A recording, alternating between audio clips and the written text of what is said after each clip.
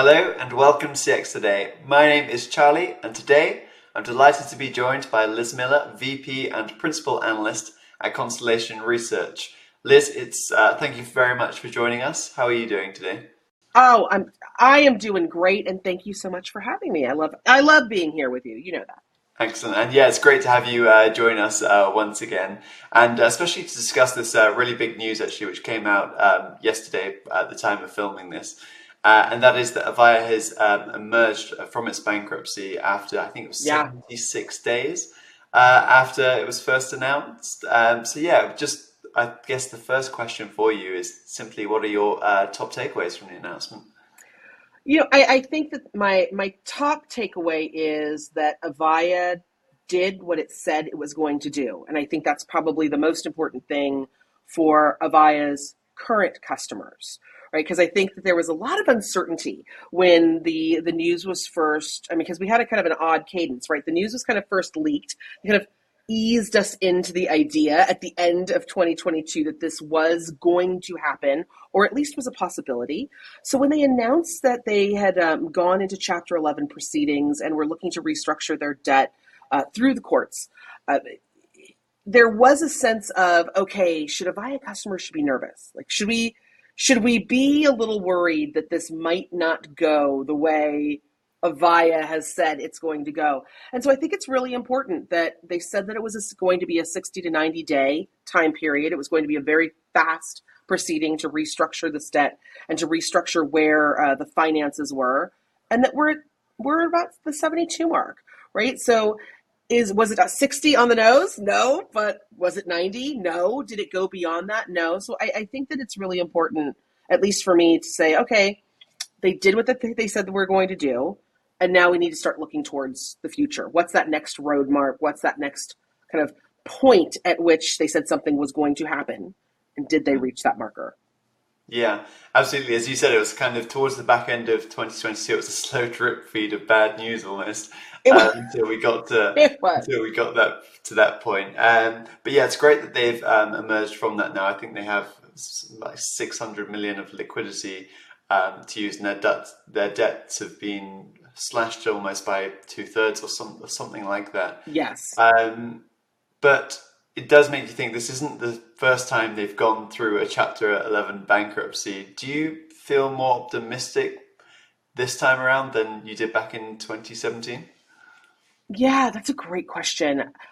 I do, to be honest with you, because I think this was a very different beast. There was a lot more uncertainty, the first time.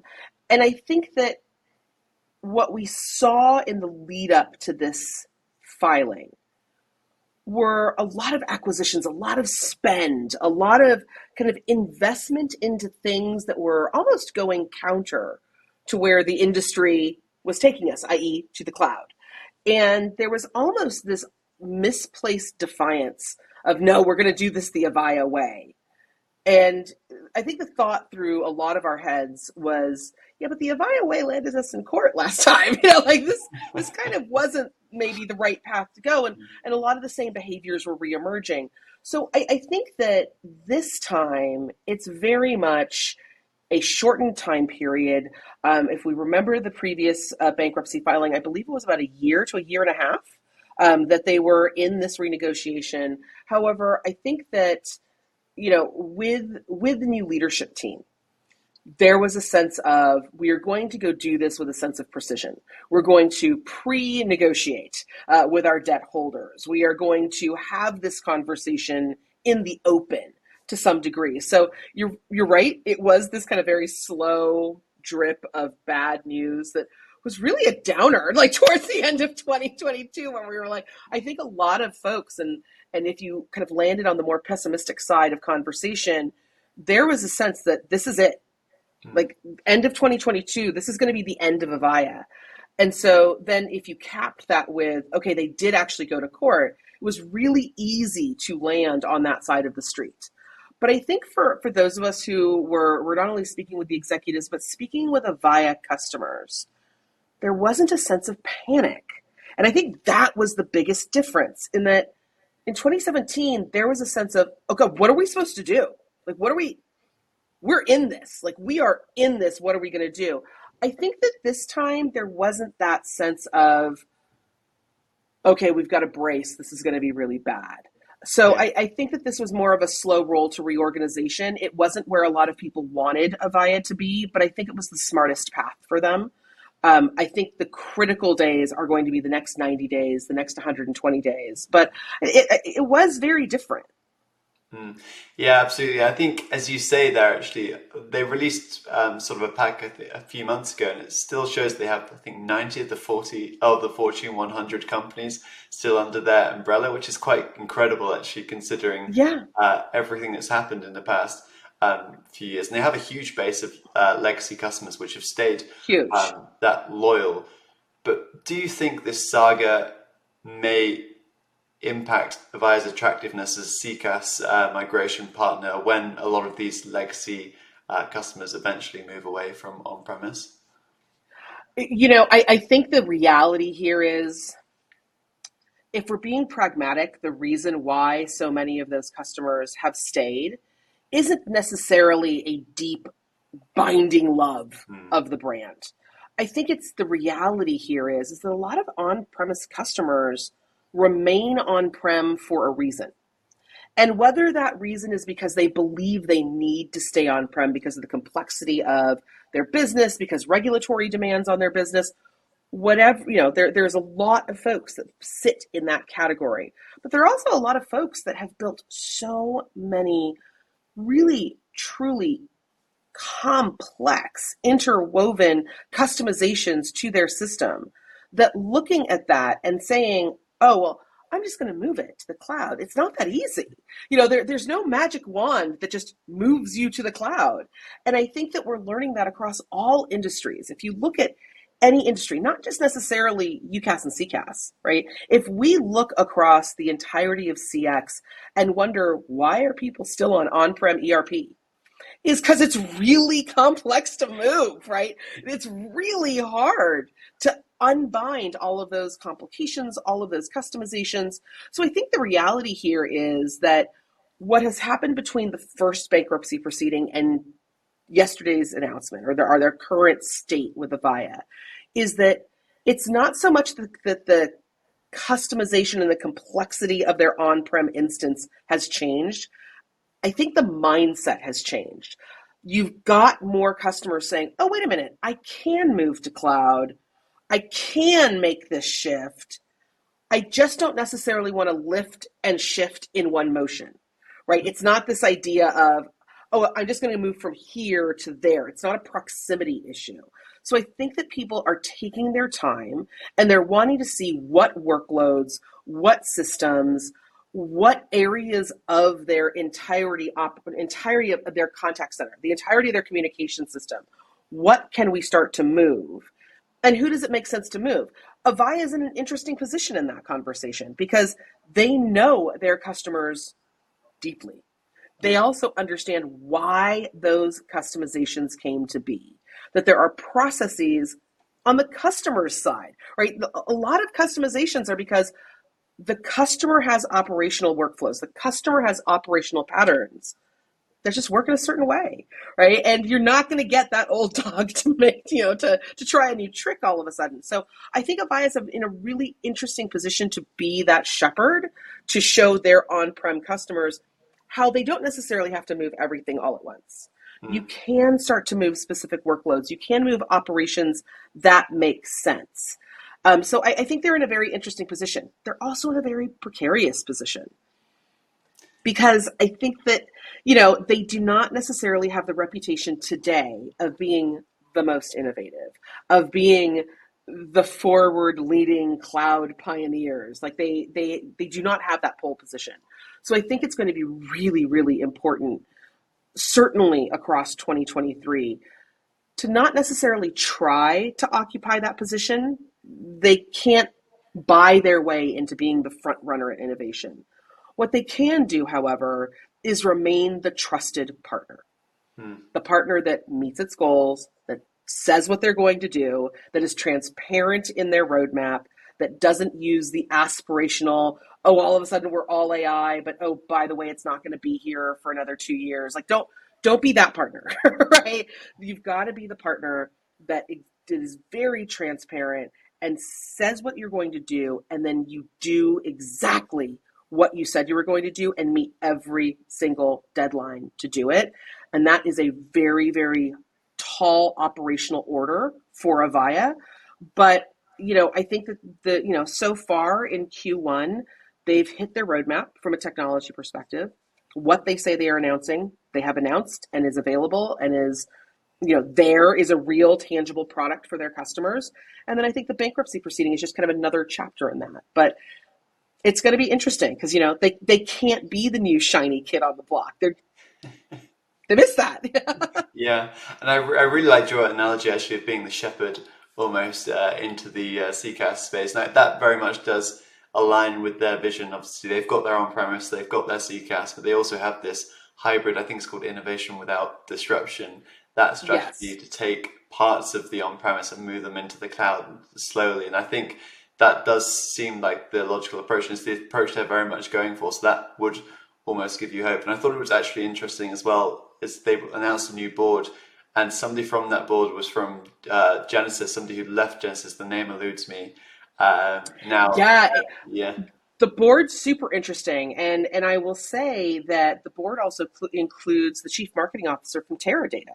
Hmm. So you have someone who is not only a seasoned marketing, and I would argue seasoned marketing and experience leader of multiple organizations, but you have someone who is deeply, deeply connected to the world of data.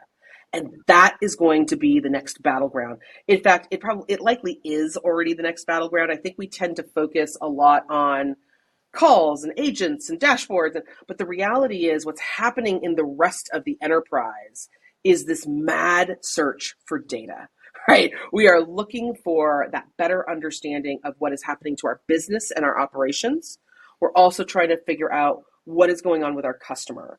And across CCaaS, and arguably across UCaaS as well, we have this trove of data that has not necessarily been actioned upon or brought into the rest of the organization. It has been used in contact center, it has been used in service, but it hasn't necessarily been deployed across the organization. So I think it's a really interesting board that's, been brought together because now you have this voice that can come out of data Hmm. and really say, hey, that's actually not what's happening. Like that's actually not, hey, this is what's happening. And Teradata itself has gone through not only kind of reimagining of what and who Teradata is for this modern age, but they're very successfully now rebuilding that business. So I think it's a really interesting shift to bring very new voices to the board. I also think these are voices that are going to challenge. Yeah. These are not voices that are going to be passive and just sit idly by and say, "Oh, great, you're Avaya. You've been doing this for so long. Keep doing it." I don't think that's what they sought out. I think they sought out individuals that were going to challenge the status quo. I do think the addition of someone, of kind of former Genesis is quite interesting because I think there's a lot of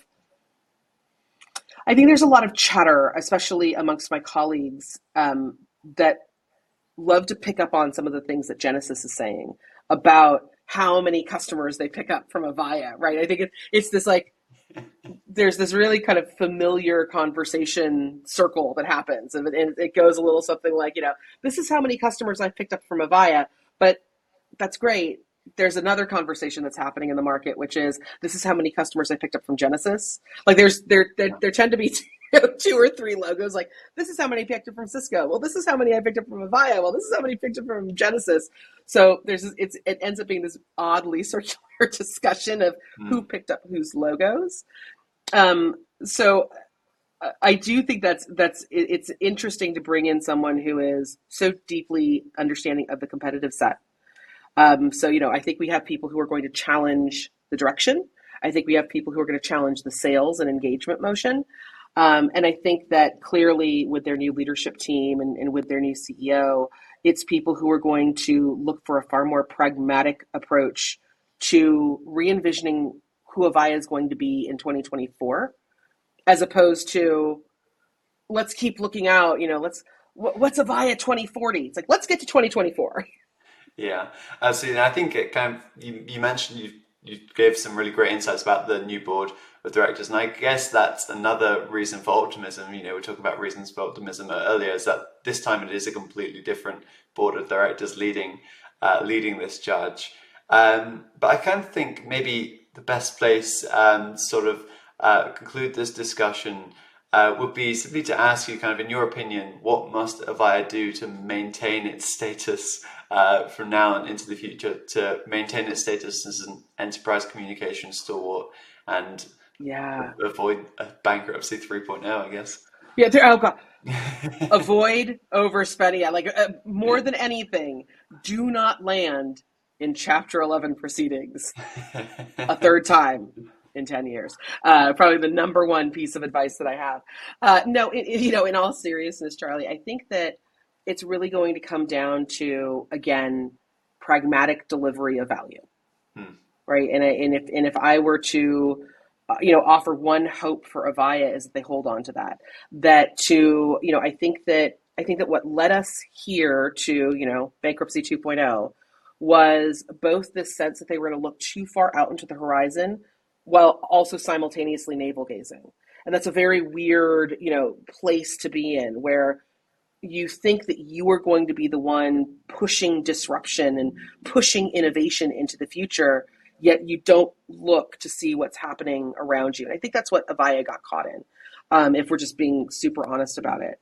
I think that what I am looking for in, let's say, the next 6 months, and arguably the next 12 months, is again that adherence to this is what we're delivering, this is what we've delivered, and this is what the impact is, where there's not going to be this aspirational, you know, linguistic basket weaving to try to bend over backwards to say all the great things that are happening.